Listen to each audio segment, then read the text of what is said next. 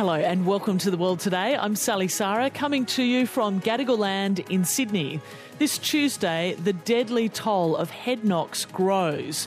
The first female athlete with the degenerative brain disease CTE. And in Tasmania, anger about a plan to spare one grove of native forest so others can be logged. The wonderful thing is that some areas get taken off, like the Grove of Giants, but it also gets replaced with a forest somewhere else.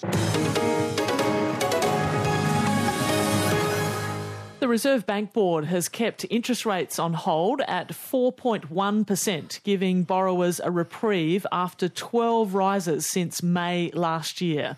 Analysts had been evenly divided on whether another hike was justified, given the signs of falling inflation. Our senior business correspondent, Peter Ryan, is covering the RBA's decision.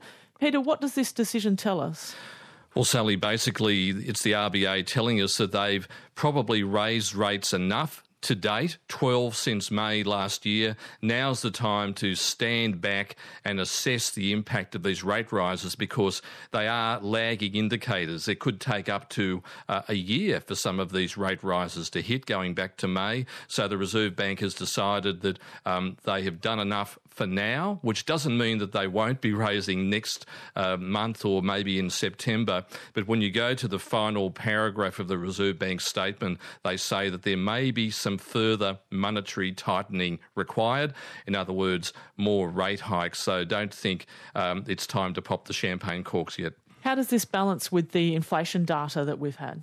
Well, they would be very pleased with that inflation figure. Philip Lowe, the Reserve Bank Governor, in the statement said they believe that inflation has now peaked. We saw inflation fall to 5.6% on the May reading. They can be a little bit unreliable, but the message is that if the trend is there, well, they could feel more comfortable at where inflation's heading, although the Reserve Bank does look at underlying inflation, which strips out those volatile items like fuel, food and holidays, but it is heading there in the right direction. But at the end of that statement, once again, the RBA board says that they will do whatever it takes to tame inflation, which means more rate rises on the agenda, which really could slow the economy to the point that things could slow much faster than expected. So how narrow is this path to try and get inflation down but not tip the economy into recession, Peter?